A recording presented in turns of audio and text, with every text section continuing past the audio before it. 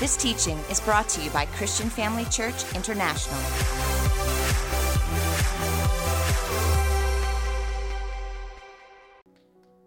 Well, it's so wonderful to be with you here today. The team's been great. Thank you for hosting me so well, and it's just been wonderful here in South Africa. So now you have an international speaker here today, and I'm going to bring the word. And we know when the word comes from America, that's where God talks, man. Okay, so I want to just thank Apostle Theo and Pastor Bev for the opportunity and the privilege to share this word with you today. And I believe that the Lord is going to encourage you. I believe He's going to stir your hearts. That's the point of the word. The word is alive. And so when we hear the word, so I was saying to the Bible college students on Thursday night, you know, it's not knowing the word that causes change to happen. It's faith. It's continuously hearing the word. God designed it that way. You can know the word, and you can know about faith, and you can know about thanksgiving, and you can know about these things. But knowing isn't what produces the faith. It's not what sees you through that storm. It's when faith comes, which is through hearing the word. And that's why we have church every Sunday. It's so that we continuously are hearing the word. And while I'm at a Bible college, it'll be a great place for you to also continually hear the word. So don't forget about that great opportunity. Let's pray. Father, we come before you this morning in the mighty name of Jesus. We thank you, Lord, that we can gather together freely as your body. And this morning, we just had a wonderful time in worship this morning. We learned about you being our way maker. And we just see the bus move from in front of us. That bus can be likened to a mountain, Father. We thank you, Lord, for your goodness. Thank you for your faithfulness. And this morning, as we are reminded about Thanksgiving, and the effects of thanksgiving, I thank you, Lord, that the seed that will be sown this morning by your Spirit is planted deep in the hearts of every single person as we've prepared it during worship, and that these seeds will spring forth and produce mighty trees of fruit for years to come. Things that will be said today will be remembered 20, 30 years from now, and it will deliver people. I thank you. It's because of your word. Thank you, Spirit of God. It's all because of your anointing and ability. We bless you this morning, expectantly in Jesus' name. Amen. Amen. Are you expecting God to move in your hearts this morning? Are you expecting Him to stir your hearts? Can we believe it's already November? It's like next week is Christmas, guys. It's crazy. The title of my message this morning is called The Thanksgiving Remedy. Since we are celebrating the month that we're celebrating is Thanksgiving, not in the American way, but the Thanksgiving remedy. In other words, it means that Thanksgiving has a place and it has an effect. We could have called it the Thanksgiving counteracts, because that's another word for remedy, counteracts. And I love this definition. A counteract is to act against something or to neutralize, to neutralize its force. So through Thanksgiving, we have the power to neutralize forces that come against us. And that's what we're going to see in this message this morning. But let me start with giving you a thought. The thought is this: a walled city without gates is not entirely safe. Think about that. A walled city, no matter how wide those walls are, no matter how big, they could be, what did I call it, Jerichonian walls. No matter how big the walls are, if there are no gates, that city is not entirely safe. And so if we go to the book of Nehemiah, we remind ourselves about the book of Nehemiah, where he went and rebuilt the walls of Jerusalem. Walls represent strength. They represent safety. A city in the biblical times was not considered a city if it didn't have a wall, because it was not valuable. There was nothing there to protect. And so in Nehemiah, he goes to rebuild the wall because he was heavily troubled when he learned that the wall had been destroyed, and it had been destroyed for many years already. And God stirred his heart to go and fix this. But the book of Nehemiah can be likened to salvation, where when we are saved, the Holy Spirit enters into our lives and he begins to rebuild the ruins of our lives. Just like in the book of Nehemiah. Let me draw your attention to Isaiah chapter 60, verses 18. Look what it says here about cities and walls. It says, violence shall no longer be heard in your land, neither wasting nor destruction within your borders, but you shall call your walls salvation and your gates praise. You shall call your walls salvation and your gates praise. So what does that mean? It means that our walls being called salvation, that's God, that's what God gives to you. He gives you the walls to your city. And praise, that's what we give to God. The strength of our lives, family, is not entirely based only on what he has done for us. It's not entirely based only on what he has done for us. It's all based on because of what he has done for all of us. Because of what he has done, we praise him. Because of what he has done, we give him thanks. Because he gave his life for us, because he saved us, because he made a way, that's why we praise him and that's why we worship him. It's not just up to the salvations or the walls of salvations. What it's saying is that there is a responsibility on our part in our protection, in this city that surrounds us. These walls these gates need to be filled. The statement that I've just made is not to impose fear or paranoia about not being safe, but it is rather a summons and a responsibility that we have a role to play in our safety. And when I mean safety, I'm talking about not just safety like someone's going to break into my house kind of safety. I'm talking about safety in life. Protection from the onslaught of the enemy. Safety from imposing danger, which often happens up here and can be a problem over here. And so that's what I'm referring to when I talk about safety. But I want you to see with your mind's eye this city, this actual wall that is created around the city. Many people face continuous ongoing spiritual battles because of their own compromise.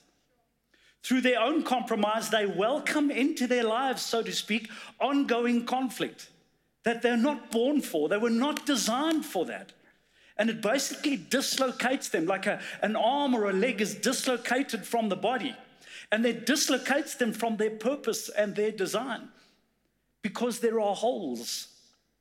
There are certain parts that's our responsibility to play to ensure that the enemy does not succeed and cause us to be in this continuous spiritual battle. I mean, they're constantly aware of spiritual warfare, and they think that that's the nature of their lives. But that's not the nature of their life. God does not intend for us to continuously be fighting off the enemy. That's not the plan. That's already been done. If you find yourself living a life like that and you feel like, yo, brother, I'm in continuous spiritual warfare every single day. I'm fighting for my life, basically. That's not where you're supposed to be. In Revelation chapter 21, the Bible talks about the New Jerusalem. This is how it is supposed to be. And the city is a walled city that comes down after the return of Christ. And this walled city, and there's a bit of details given about the walls, even the foundations, and there's a great significance about this. But this city has gates. And it says that these gates will be made out of one solid pearl. One solid pearl. This has got to be one of the strangest metaphors in the Bible that I've heard of, where a solid pearl is a gate. Would you say that that's weird? Would you say that that's weird? A solid pearl makes the gate, and there will be 12 of these, of course, in the New Jerusalem, because there are 12 gates in the city, each one made of a solid pearl. Now, let's just stop and think for a moment how pearls are formed. Why did God choose for it to be a pearl, and a solid pearl at that? How are pearls formed? Well, we know that pearls are formed inside oysters, right? But a pearl isn't formed because that's nature's way of creating something beautiful so that you can bless your wife with a wonderful pearl necklace. A pearl is made because there is an irritation inside the oyster. And because of that irritation, it could be a cut, it could be something that has wedged itself into the flesh of that oyster. So immediately it begins to create the pearl to protect itself, but it means that there is friction. That's what creates the pearl, friction. So what does that mean? It means that gates aren't formed because I give praise for a raise at work. Now, of course, that's what I do. I give thanks and praise, certainly. But gates are formed when I give praise in the middle of difficulty. That's why they're the gates that are made of pearls. Because we give God praise in the middle of difficulties. And so we have a walled city and these gates that create a place of safety. And these gates of praise are two things. Number one, they provide protection from the onslaught of the enemy. That what he intended to use against us is now removed from his hand. We've disarmed him. He's dislocated now. The weapons of the enemy are destroyed through thankfulness. Say that. The weapons of the enemy are destroyed through thankfulness or through thanksgiving. It removes the tools that he was going to use against us. Why? Because you're now starting to play with God's tools. A nice feeling to know you can take Satan's tools from him. And secondly, praise invites God into our lives. Look at what it says in Psalm 24, verses 7 concerning this. It says, lift up your heads, you gates, be lifted up, you ancient doors, that the King of glory may come in. So these gates are there to invite God in. In fact, we have a gate that the Lord can come in through, but the enemy cannot. The same gate invites in one, but it repels the other. These are very special gates. They're very powerful gates. They have a great purpose. That's why God put them there. In 1 Corinthians,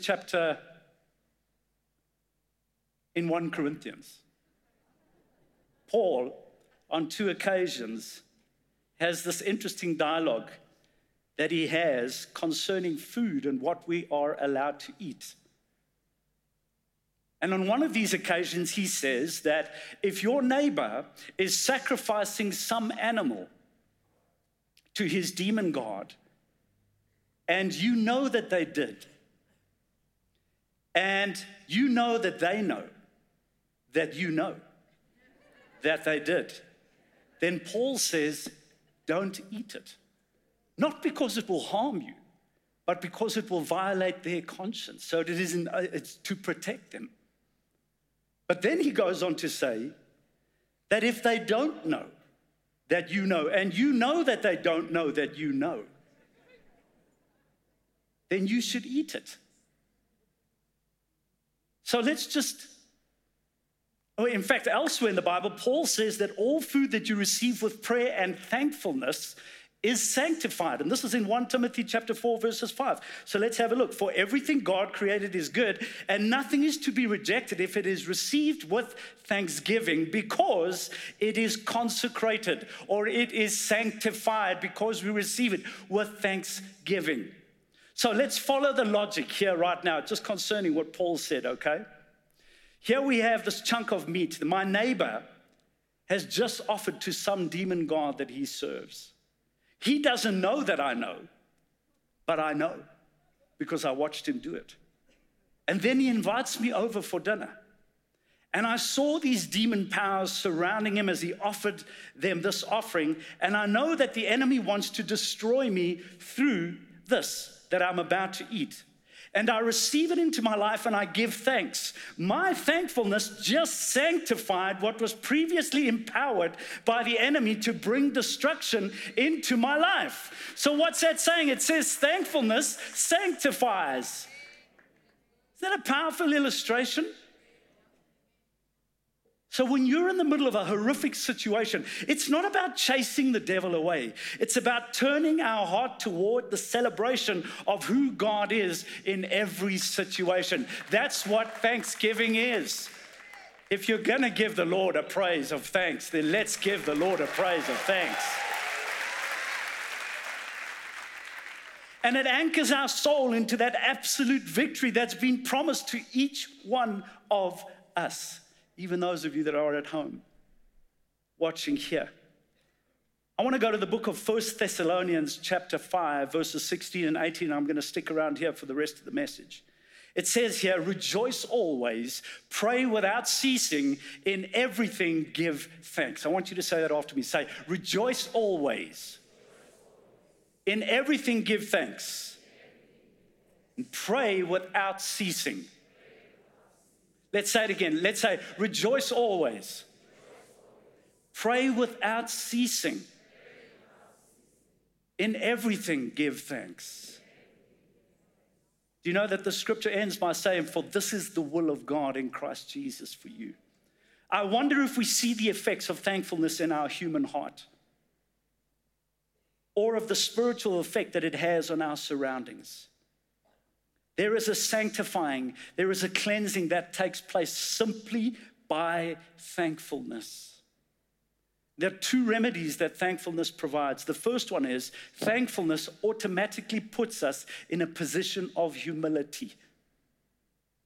We recognize when we come before God and we give him thanks for what he has done in our lives, we are automatically announcing that it is not by our doing.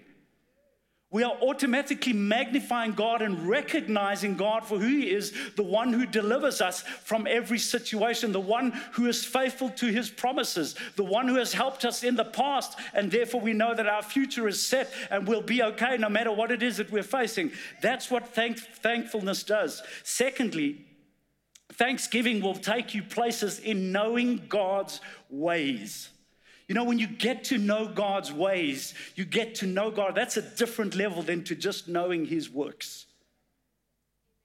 Like, not just knowing his acts, okay? So knowing God for who he is. The provider in the case of Abraham, when he was about to sacrifice his son Isaac, God for the very first time revealed himself to Abraham as the provider. And he put a ram in the thicket as the substitute for the sacrifice that he was about to make for his son Isaac. But what happened in that moment is he was announcing to Abraham, I am your provider. And from that moment forward, Abraham began to know that God is his provider.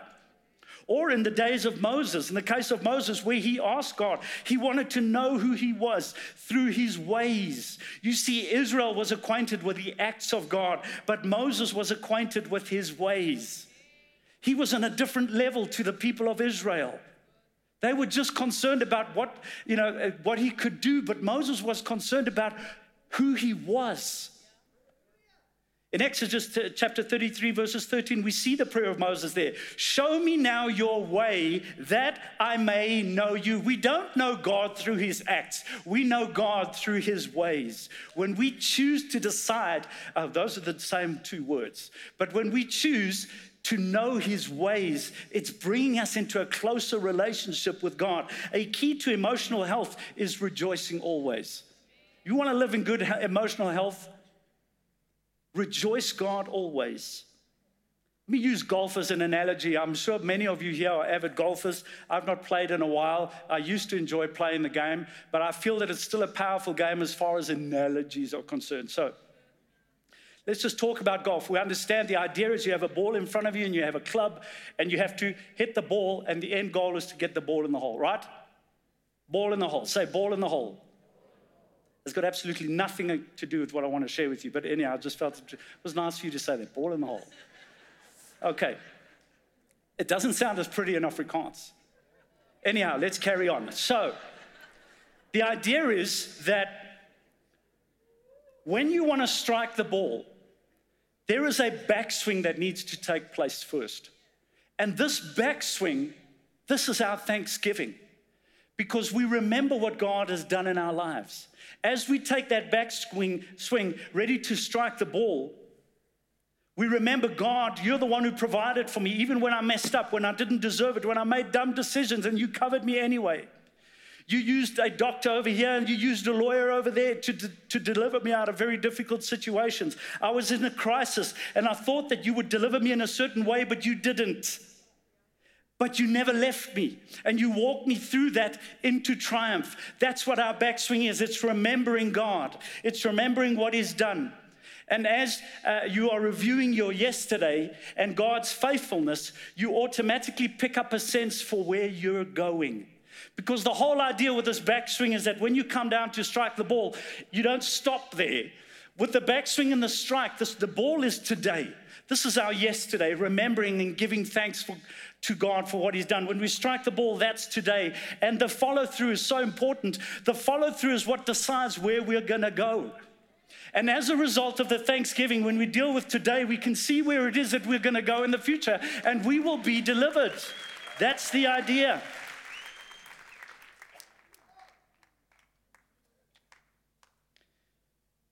You see, because before there is a problem, there is a solution. One of the most astonishing things to me in the Word of God is that it says in Revelation chapter 13, verses 8, it says, the Lamb who was slaughtered before the world was made. The point is, before there was sin, there was a Savior. Before there was a problem, there was a solution. So what is it that you can come up with that He didn't already have a solution for? Thankfulness is what helps me create hope. The best description that I know of hope, or biblical hope, is the joyful anticipation of good. In other words, being excited now for what is about to happen. Hope gives us the opportunity of experiencing the emotional benefit of the miracle before it even happens. We have the ability to explore the emotion of victory before the victory happens. Hope gives us access to that. And it's thanksgiving that creates that momentum of hope. Rejoicing is the key to emotional health. When we rejoice, it helps us in our emotional health. The kinds of expressions that are required for our physical responses in rejoicing. There are physical expressions required when we talk about rejoicing. God didn't say, shout for joy, all you extroverts. Is that what it says in the Word? And He goes on to say, and the introverts, you just think happy thoughts and I'll be good with that. That's going to work fine for me. No, God said, shout for joy, all you people, period. He requires an external action. It requires an external action that changes our capacity. Well, let me say it like this. There is something about our expression that changes our capacity to experience what God is doing and what He is about to do. Something is transformed in us through the physical outward obedience. In other words, by giving thanks, we're doing something outwardly to demonstrate our thanks to God. Sometimes it can be kneeling on the ground, lying with your face down on the ground. Sometimes it can be raising your hands, maybe a dance. Maybe crying, lifting up your voice. Sometimes it's giving what's in your pocket to that person that's in need. But there is an external action. And let me tell you this about rejoicing. Rejoicing takes faith. It does take faith. I'm not saying that it's just easy and automatic. It's easy to bow your head and sing about God's worth than it is to celebrate His worth. The second thing, and you have to have some sort of confidence that you are accepted to rejoice. If you feel like God doesn't even love you, it's going to be very difficult to rejoice. But look what it says. It says rejoice always. So I'm letting you know that God always is open to your rejoicing. You are always accepted by God. The second thing in that verse in Thessalonians chapter 5 is that we should give thanks in everything. A key to mental health is to give thanks in everything.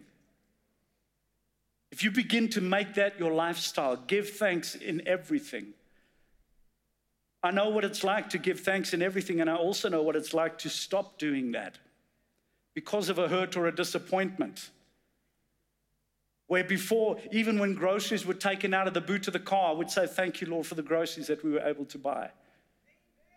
Whatever. Thank you, Lord, for, watering the garden. Thank you that I have a garden to water. Stuff like that. That was my lifestyle. But I also know what it's like to push against that to the point where I forget to do that. And I also know what it's like to be revived once again and to come around and begin to recognize God in my life, despite the fact that there were hurts and pains.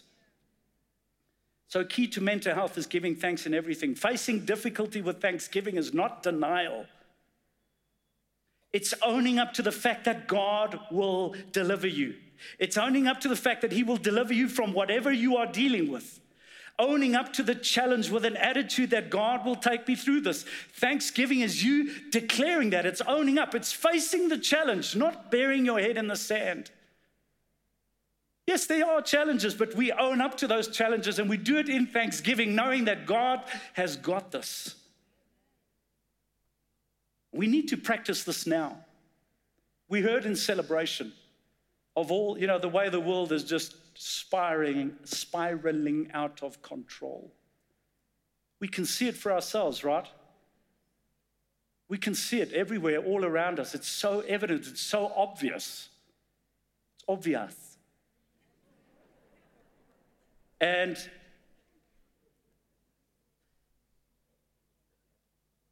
so we need to practice it now. Practice thanksgiving because these storms are coming. The storm is brewing, the perfect storm. That's what Apostle Theo called it. The perfect storm is busy being created. Maar ons gaan nie sukkel nie. Ons gaan nie sukkel nie. We're not going to struggle through this. We have remedies, we have tools. Remember, my title says to act against something to neutralize its force. The remedy of thanksgiving. The last one in the scripture is to pray without ceasing. The command to pray without ceasing is the key to heart health. Apostle Theo spent many hours explaining the importance of the condition of our heart. Obviously, the physical heart, but more our spiritual heart, right? Let's just be reminded by Proverbs 4:23. It says, guard your heart above all else, for it determines the course of your life. Guard your heart above all else. All the issues that we have in life, be it family and jobs and personal health and all of these things, they are determined by the state of our heart, literally like our physical blood pump heart. If that puppy dog stops working, if you don't protect the boom boom heart, then nothing's going to work in your body. In the same way, our spirit heart, our spirit man, we must guard it above all else because all of the issues of life flow from it. So what God is saying is we must put extra effort into this one thing because it affects every single area of our lives. Talking about prayer, remember, pray always. Apostle Theo is doing a series right now on prayer and the 10 benefits of praying in the Spirit. And we have to keep hearing it over and over as it's the number one area that we get distracted from so easily is from prayer. The more we expose ourselves to something, the more we become like that. So the more you expose yourself to praying and get into that habit, the more you become like that. And that's where change happens. You see, the problem is many people pray enough to ease their conscience, but not enough to make a difference. Is that you? We pray just enough to ease our conscience, but are we really pressing in and expecting a change to happen? Are we praying to make a difference? Prayer is a full-time responsibility of the believer. Let me paint a picture for you of the heart of God concerning prayer. I believe that the Father wants the earth to be filled with the fruitfulness in answers to your prayers. In other words, you were designed to meet with the Creator of all, the life giver, to make petitions and requests and make decrees and proclamations. And as a result, see the course of history changed and the answers of God sprinkled all over the earth through our prayers. That there is to be fruitfulness. I don't think that it has come to mind how much God looks for fruitfulness. And in the simplest, He looks for increase in the simplest things. That's what fruitfulness is, it's increase. If you think about the talents when they were handed out, the one who got the 1 talent, remember that story? He went and hid it in the ground because he was afraid that he might lose that talent. And what did God say to him, who was ultimately the master in the story? He said to him, why didn't you at least put it in the bank so that we could have gained a bit of interest? You see, God is looking for increase. He's looking for fruitfulness. God is not going to give you insights for prayer to increase your knowledge. He's going to give you insights for prayer to make you more fruitful. So the earth will be filled with the fruitfulness of the answers of the prayers of the saints. Prayer is an invitation, really, of God to come into a place where we actually make a difference in the course of history, the history of this church, the history of your lives, the history of your children's lives, the history of your business, the history of this country, and ultimately the history of this world. Many here are sitting and have a passion to pray. You have a desire to pray. And we have groups that you can be involved in. Did you know that? We have prayer groups. And I encourage you, if you're stirred in your heart today, to start praying.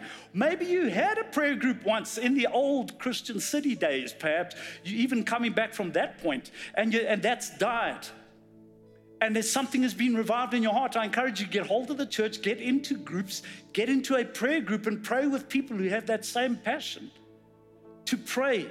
It's a wonderful way to commit yourself to something, to be accountable, to force you to pray, basically, so that you can get into the habit of praying. Because did it not say pray without ceasing? So it means consistently. Listen here, consistency in prayer is crucial to see results. We have to pray without ceasing. I'm reminded, and I enjoy the story of John Maxwell when he had a heart attack. I don't enjoy the fact that he had a heart attack, but I enjoy what he says about one of the things that he learned out of that experience. It was in his 50s when he had now been in hospital and the recovery had happened, and he was sitting in his surgeon's office. The surgeon said to him, look, from now on, you're going to have to change many things in your life. And he said, I'm ready. Tell me what it is. And he first started with the food groups that he needed to change, his eating habits and the foods that he had to eat. And so he battled through that because all of his 5 major food groups, he says, were taken away. Like cake and chocolates and all that sort of thing. And then the doctor said to him, and then, John, you're going to need to start exercising every day. And I mean, you have to exercise every day. And he said, Doctor, I've got it. You can consider it done. The doctor looked at him and smiled and said, I appreciate that, but I highly doubt that. And he said, why would you say that? And he said, because just about every one of my patients, 99% of my patients, when they sit here after something like this has happened, they say they're going to make the changes. And we're talking about a heart attack here, okay? And he says within a couple of months, they've slipped back into their old ways. That's the truth of the matter. Anyhow, so he says, I went and I bought myself some new exercise clothes because I didn't have any old ones. And he went and got a treadmill, and he started from day one. He climbed onto that treadmill and he began to work at 30 minutes. He slogged on that treadmill. He says the first time I felt like his heart was going to stop again. And when he got off of that treadmill, he went to the scale. And when he stood on the scale, guess what? Nothing happened. The second day, again, he was determined. He got back onto that treadmill and he slogged it out for 30 minutes. He gave it his all. He summited Everest on that second day. And when he got off, he climbed onto the scale. Nothing happened. The third day, he got back onto that treadmill and he slogged it out for 30 minutes. He gave it all that he had. When he got off the treadmill, he said, Mr. Scale, you ain't going to lie to me today. And when he got onto that scale, guess what happened? Nothing. And on the 4th day, after he'd slogged it out again for 30 minutes, he gave it his all. When he got off that treadmill and he climbed onto the scale, it moved. He'd lost a couple of pounds and he thought, yes. And I love what he says. He says, in that moment, he felt physically superior. The point is, he had to remain consistent. Just because we pray doesn't mean the answer comes immediately. Just because we give thanks to God doesn't mean the answer comes immediately. We have to remain consistent. And it's in that consistency. He was a winner. He was a winner every morning when he got onto that treadmill. He was already a success. It only showed up on the 4th day. We have to keep praying. We have to keep reading the word. We have to keep trusting God, because it could be after that next prayer, the 1,000th time, that the breakthrough comes. We have to remain consistent and believe that when God says he will deliver us, he will deliver us. Praise the Lord. So here we have it. Rejoice always, pray without ceasing. Or pray and don't stop, and in everything give thanks. Rejoice always. Pray without ceasing. In everything give thanks. This is the lifestyle of the child of God. And what happens? We form pearl gates, solid gates of pearls around the city of salvation that God has already placed around us. And we begin to go through life, and even though the enemy is still trying his onslaught, we don't even know it's happening sometimes. We don't even know, because we're completely protected. And we walk through life that way. And so I'd like right now, as you've been encouraged, I believe that your heart has been stirred. With the band, you can come up, guys, to the front over here. We're going to take a moment, and we're going to express our thankfulness to the Lord. This morning, we're going to sing a song called Gratitude. So you can stand, family. We're going to sing this song called Gratitude. And this is what I want. As you're singing the song, I want you to think about the pearls that are being formed at every entrance to the city that God has prepared for you. I want you to see that this gate only allows God in and it repels the enemy. I want you to see all these things that we've spoken about this morning. I want you to see that you are victorious. No matter what you're facing, God will see you through it as we give Him praise, and see yourself committing to this lifestyle as you're worshiping God. But just mean every word as you sing it right now. Thank you, band. You can take it away. Let's worship the Lord.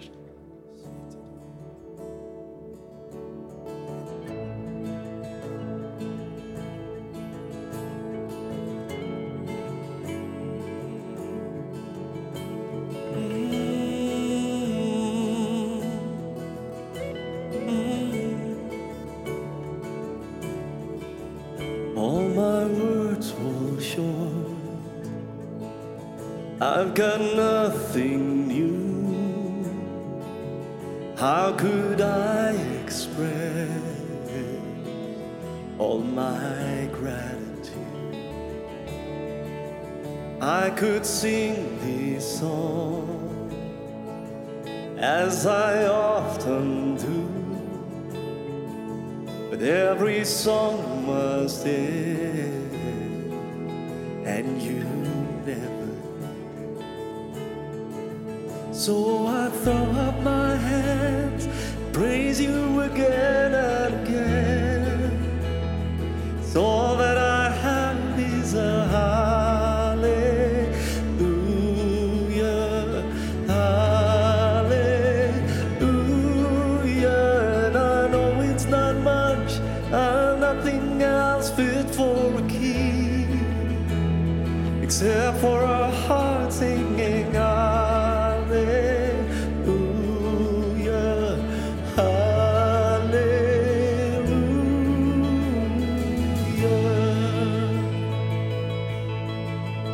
I've got one response, I've got just one move, with my arms stretched wide, I will worship you. So I throw up my hands, praise you again and again. 'Cause all that I have is a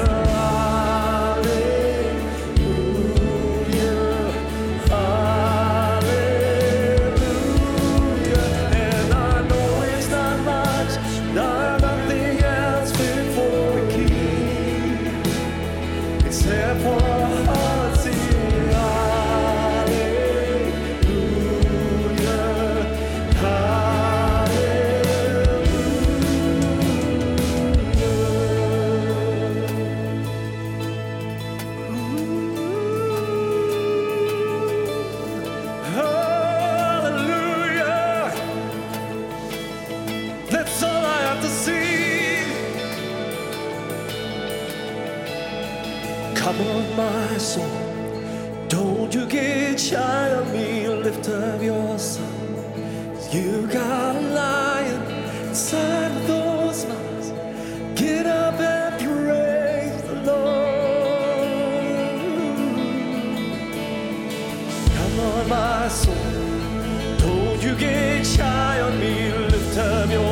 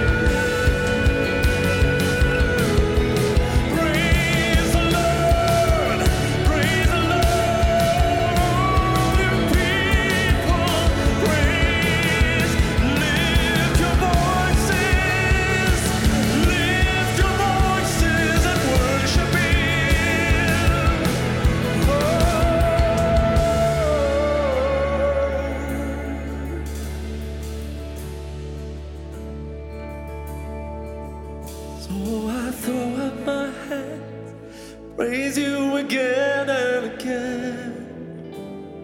'Cause all that I have is a hallelujah, hallelujah. And I know it's not much, I've nothing else fit for my King, except for a heart singing hallelujah, hallelujah. Oh, Father, we worship your holy name. We give you praise, honor, and glory. Thank you that we could be here and we could give you praise. And thank you that we can be here and worship you in your presence, Father. As we've learned this morning, Lord, that you've given us salvation. And it's our responsibility to praise you. And when we do, Father, we are creating total security for us, Father. We can rest in peace that you are always there for us. We see your faithfulness.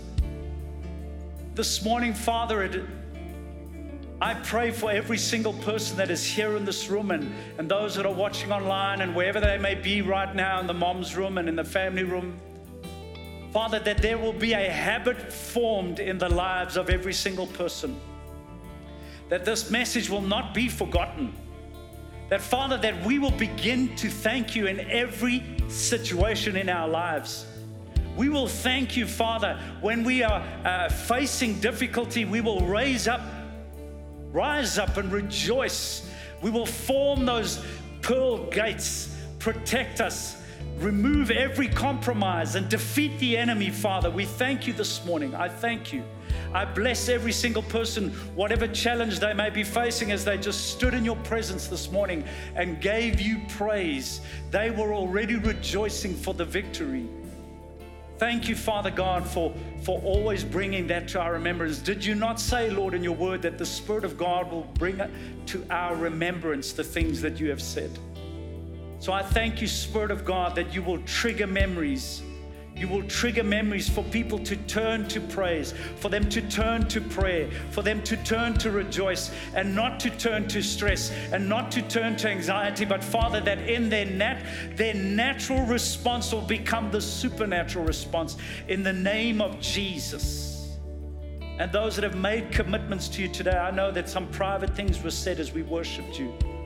Father, I pray that you will help us, just like you promised in the book of Philippians. You said in Philippians 2:17, I believe it is, that you will give us the desire to serve you. I pray, Father, that you give us the desire to pray, that you give us the desire to worship, that you give us the desire to rejoice, even in the midst of that anger and that rage. When we have this outbreak of anger, Father, bring that memory. I pray that it overrides that spirit of anger in the name of Jesus, and we will fall to our knees and give you thanks no matter how bad the news.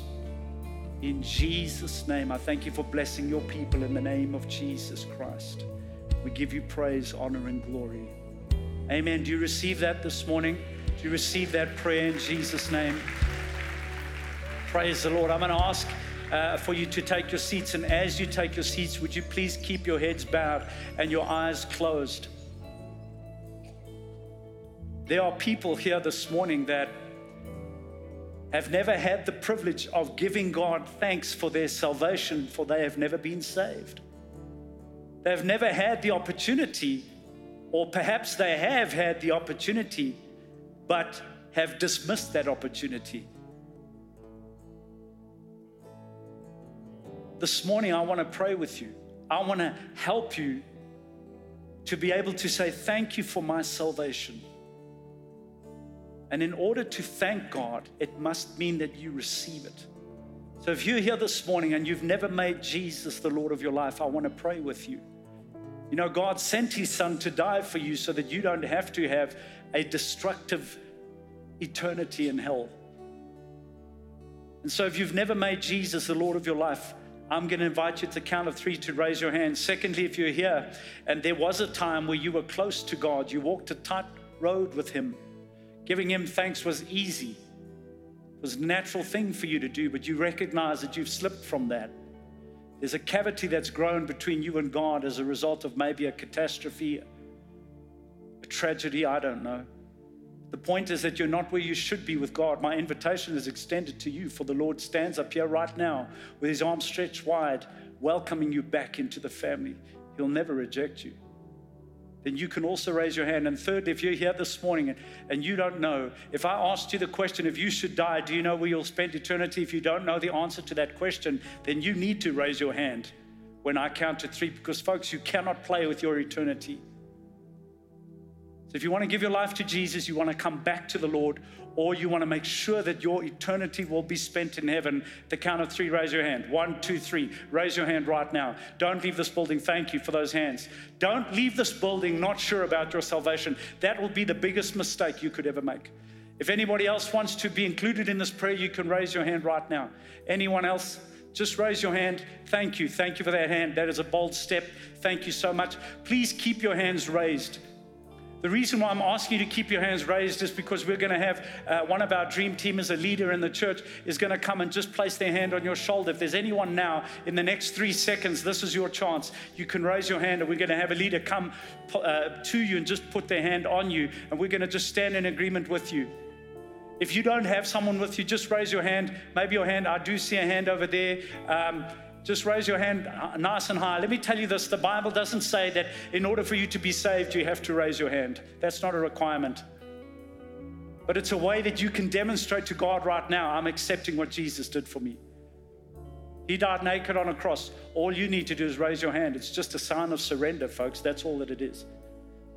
And so we're going to pray, and even in the family room, there are people there that are with those that have raised their hands, and those of you at home, I want all of you to pray this prayer with me, and I want you to hear these words. It's a simple prayer, but it's about to change your life for eternity.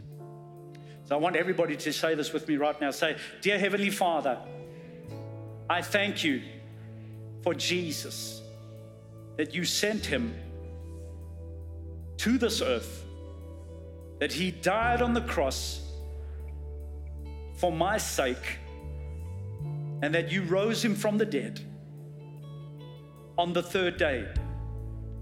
That was your demonstration of what the Bible says, for God so loved the world that he gave his only Son, that whoever believes in him would not perish, but have eternal life. I surrender to you. I make you the Lord of my life. Thank you for forgiving me of all of my sin. And Lord, if I were to go right now, I know that I would be with you in heaven. For I am a child of God. Amen. Amen. Amen. Amen. Praise.